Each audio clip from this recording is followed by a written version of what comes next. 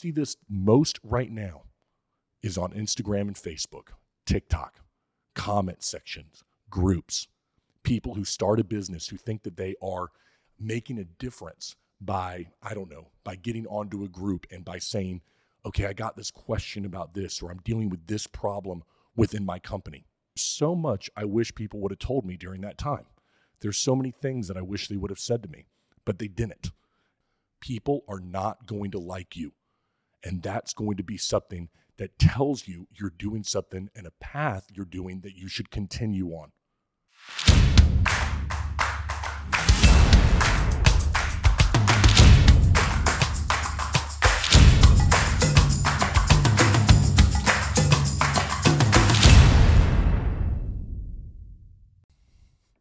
All right, welcome everybody to the Patrick Carr Show. Very special episode here for you today. Listen, when you decide to start a small business, don't you wish there were some things that people told you? Or maybe when you decided to go to college and you wasted that 4 years on a liberal arts degree, don't you wish there's some things that people would have said to you before you went and did that? I remember when I went to college, the first time at University of Florida, the first time on campus, they basically put a piece of paper in front of you and they tell you, here you go, this long list that's about like this. And they would say, hey, go ahead and pick your degree. Pick what you're going to do for the next 4 years. And you look through these hundreds and hundreds of potential majors, everything from veterinary school to being a doctor and, of course, business. And they expect you to pick one right there, 17, 18 years old. And that's exactly what I did. I just picked a business degree and I just went with that. And that kind of shaped the next 4 years of my life. This one little decision. There is so much I wish people would have told me during that time. There's so many things that I wish they would have said to me, but they didn't. Instead, I kind of had to figure it out on my own. So why do I mention that? Well, when you get out of college and you want to go ahead and you want to start a business, there's all sorts of things you wish people would have told you right from the beginning. Unfortunately, they didn't, did they? Unfortunately, a lot of times when you want to start a business, you're going to fail over and over again. And there are things that you wish people would have just said to you so you could have avoided those things. Or there are things that you feel in your heart, but you're like, am I the only one that feels that way? And it begins to play a little bit of a game on you because you begin to feel alone. So the point of this today, what I really wanted to touch on, is the things that I wish people would have told me when it comes to starting your own small business. The things that I wish people would have said and warned me about. What I wish they would have, I wish they would have just sat me down and told me this is all part of the process. And these are the various steps you could have taken to avoid some of that heartache that is out there. So here we go. These are the steps. These are the processes. These are the items or the list of things that I would tell you if you're smart at starting a small business that are actually important. And none of them are going to be a CRM or none of them are going to be about the product that you use. These are universal. Take them as you will. Learn from them. Throw some of them away, but they are yours to use here from the Patrick Carr Show. All right, let's jump into it. All right, I got my list right here. Number one, if you're going to go and you're going to start a business, if you're going to do anything in my life actually worth doing, you're probably going to be lonely doing it. Yeah, there's this thought out there when you see people on Instagram and you think that they're successful, that those individuals have a bunch of people around them, and therefore it must be something that when you start a business or that you become successful, that you're going to end up with a lot of people around you in this life that is glamorous with, people waiting on you and all this stuff. It's not that way. It's a very lonely life, and you should be used to that because when you get lonely, you get into your own thoughts. We too often put people around us and we put distractions around us that prevent us from getting into our own head, and that's a powerful place to be because when we dig into our own head, we dig into our imagination as men, as women, and that imagination breeds creativity. And with that creativity, we learn about what we can do differently than the competition around us. That's why it's lonely, everybody, because you're so dug into what you're doing. When you're passionate about something, you forget about what's around you. You get really dug into it, and that's where you get into here, and things get real quiet. When you know that things are going well, things are quiet in your head. You're not worried about the distractions of friends and family and all the people who want to tug on your coattails. What you begin doing is it gets lonely. And sometimes that can mess with you because you start to believe it's just the way that it should be. Shouldn't I have a bunch of people around me supporting me and telling me good job? No. The only people that are going to support you is after you've already succeeded. Let me repeat that. The people that will support you are those after you've already succeeded. No one will be there during the process to tell you good job, data boy. They're only going to go ahead and tell you that once you've done what you set out to do. You should expect that because it will be lonely. You're not alone in that. There's a lot of entrepreneurs that feel that way. If you're getting into business because, man, I really want to feel the love from people around me, you are going to live a very unfulfilled time as you build that company, that business, that reputation, that brand. All right, I want to take a quick break from the show to tell you about my friends over at Proline. Now, if you have tried to follow up with your potential customers or follow up once a customer signs up with you, you know it can be a tedious process. One of the best ways to do it is through text messages. But let's be honest, if you've got 20 deals going at one time, you can't follow up with everybody. Proline solves that problem and they do it better than anybody else does it. What do I mean by that? Well, normally if you do an automated text message, what does it look like? It looks like it comes from a computer, but what if you had these messages that are going out to people that you want to be your potential customers and they don't look like they're from a computer, they actually look and feel like they are from a person. You're able to touch your potential customers over and over again without having to put in that tedious work, finding the person in your CRM, trying to follow up. I'm telling you that right there costs money and time in your business. I was talking to my friends over there. They told me a story about a rep who had an individual go into the hospital, a customer of theirs. They were afraid they weren't going to remember to go ahead and contact that person while they were there and while they got out of the hospital, but they wanted to let them know that they cared. And what they did is they set the reminders within Proline. Proline sent out automated text like it was coming from them, telling that customer they hoped they were doing well and that they were going to be there for them once they got better. Now, some people would say, hey man, that's just an automated text. But to that customer, they felt special. They felt important. And that is how you gain customers for life. And more importantly than that, that's how you gain their trust. Proline is doing that for companies across the country. So if you want a better way to interact with your customers, a way that feels personalized and you don't have to put in that work all the time to remember what to do, Proline has got you covered. They integrate with your CRM. They're going to become an incredible part of your sales process. You need to head over to useproline.com. Again, that is useproline.com. Go and put in the code CAR50, and that's going to give you 50% off that first month of the Pro package. I stand behind these guys, and I'm telling you, you're going to love the service too. So if you're tired of those texts that look like they're automated, and you want them all to come from your work number, so you don't have to bother with different numbers and different phones, crazy good, and you need to go over to useproline.com. Again, use Proline, put in that code CAR50, let them know that Patrick sent you over there. Now back to the show, everyone. All right, let's move into number 2, all right? This one is great because when I first got into my first business when I was 24 years old, I thought, man, finally, I'm going to be my own boss. No more working for somebody at Pizza Hut. No more being at Gainesville Country Club and taking people's orders. No more being a waiter. No more doing any of this stuff, all right? I'm going to be my own boss. And what you figure out quickly is you don't have one boss. You got 20. When you have a business, all right, you work for everybody around you. You work for your clients, you work for employees, you work for your HR director, you work for the person who does your insurance. Everybody, you work for them because it's your job to keep things running. It's not your job to tell people and boss them around. It's not your job to tell your client what you're doing or what they're doing wrong. You work for them. Somebody else allows your business to succeed, not you, because you can't do everything. So remember, when you get into this, don't be thinking, man, it's a power trip. Don't be thinking, hey, listen, it's all going to be about me. People will bow down to my feet in some odd, godforsaken way. What you do is you have bosses. You have people that you work for. It's not a one boss system. It's going to be 20 bosses when you get into business for yourself. All right, moving on. People are not going to like you. Get used to it because anything worth doing in life is going to have people that are not going to appreciate it.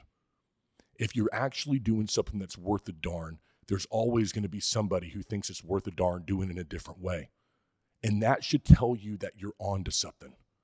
Because if everybody likes you, if everybody thinks you're great, then what are you really standing for? What is your company changing? What perspectives are you offering that currently are not there?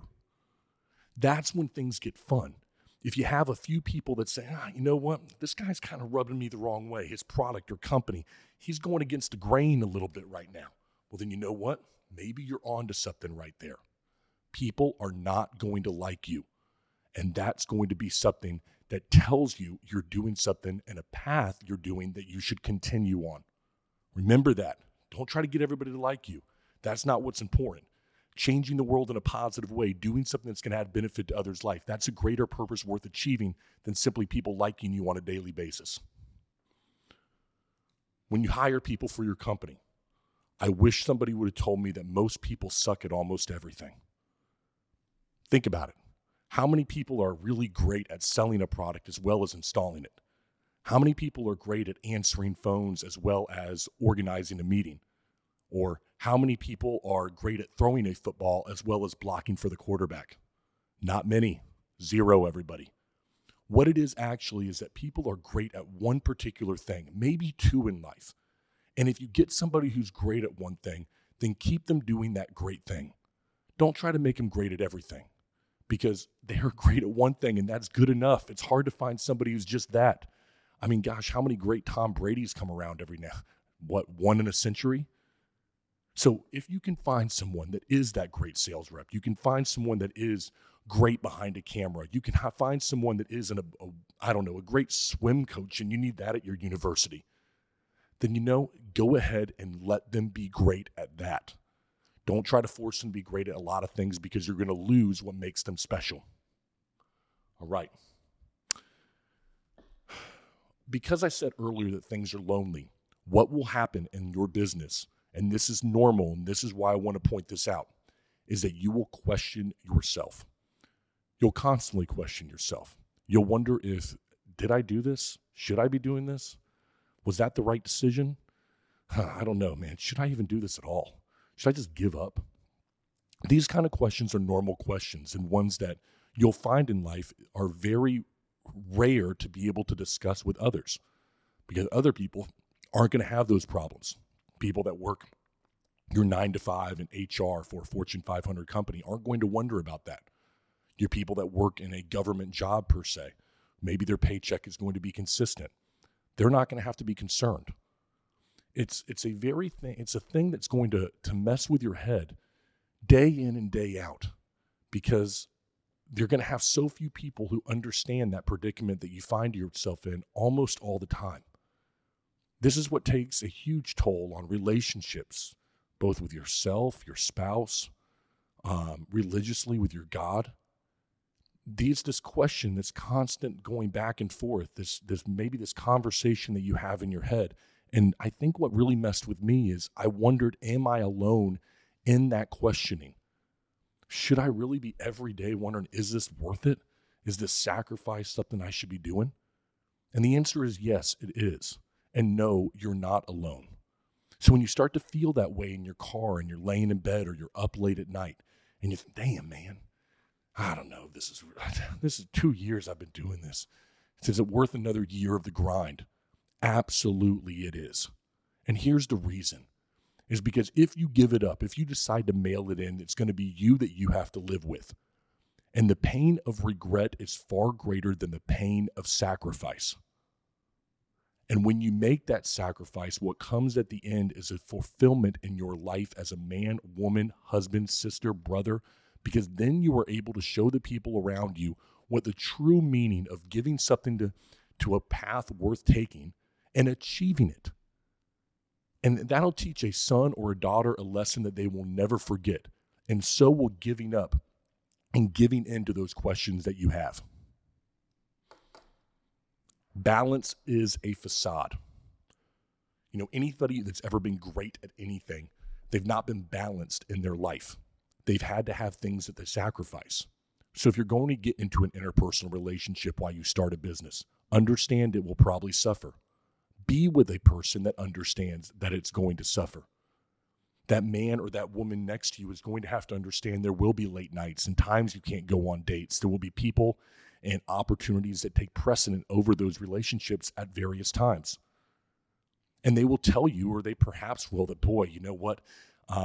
You don't have a lot of balance. Your friends will tell you that, hey, man, it's been 2 weeks. Just come out with us on that Sunday and drink a little bit, bro. Let's watch a game. Let's watch the Gators play. You're going to have to say no. They'll tell you that balance is what you need in your life. No, not if you want to be successful when others are putting in the same work or more. See, you've got to understand this. Whatever dream that you're chasing at this point in the world, there's somebody else chasing something damn similar to it. And so if you want to go ahead and make it, you've got to put in the hours that other people are unwilling to put in. I see people every day that want to start a podcast. Rarely does a couple of days go by where someone doesn't ask me for advice on their new podcast that they want to start. And the advice I always give them is simple. How about you just put in 30, 40, 100, 200, 300 episodes, and then ask me for some advice? Consistency, day in, day out. Understanding that things are going to suffer around you, that the balance will suffer because you're putting in time and doing things that other people are unwilling to do. While they look for the balance in their life, you will go ahead and balance your scale to one side, and your hard work and your persistence will outweigh their balance. Maybe not right away. Maybe somebody over here has some skills. They got real talent on this side. But your hard work over time is going to put that scale, and it's going to tip it very slowly. And then at the end of that 5-year grind, you'll be so far ahead of where that individual is that they're not ever going to be able to catch you even with their talent. That's where the balance in your life. That's how you got to think about balance if you really want to make it and succeed ahead of where others are. Next, I want to talk about this. If you want to be great at your business, then be great at doing what you do. Let me rephrase that a little bit because I want to make sure I get this correctly for you all. If you want to be great, if you want your business to succeed, I should say, then figure out what you are great at and push all your chips in on that. The example is, let's say, Aaron Rodgers, because it is football season right now. Aaron Rodgers is a great quarterback. Aaron Rodgers doesn't worry about how am I going to block for a great quarterback. He does what he does, and he focuses his energy on what he's great at. The team's job is to surround Aaron Rodgers with complementary players who can show the world how great he is at doing what he does. Think about your business that way. If you have an Aaron Rodgers and you are the coach, don't try to find a bunch of Aaron Rodgers. Try to go ahead and surround that individual with people that complement their skills and allow them to be great at what they already are. Let me kind of bring this home for you a little bit so that you understand in your business. If you have a person that is great at sales, put an administrative team around them that allows them to only do one thing: sales. Sales, sales, sales.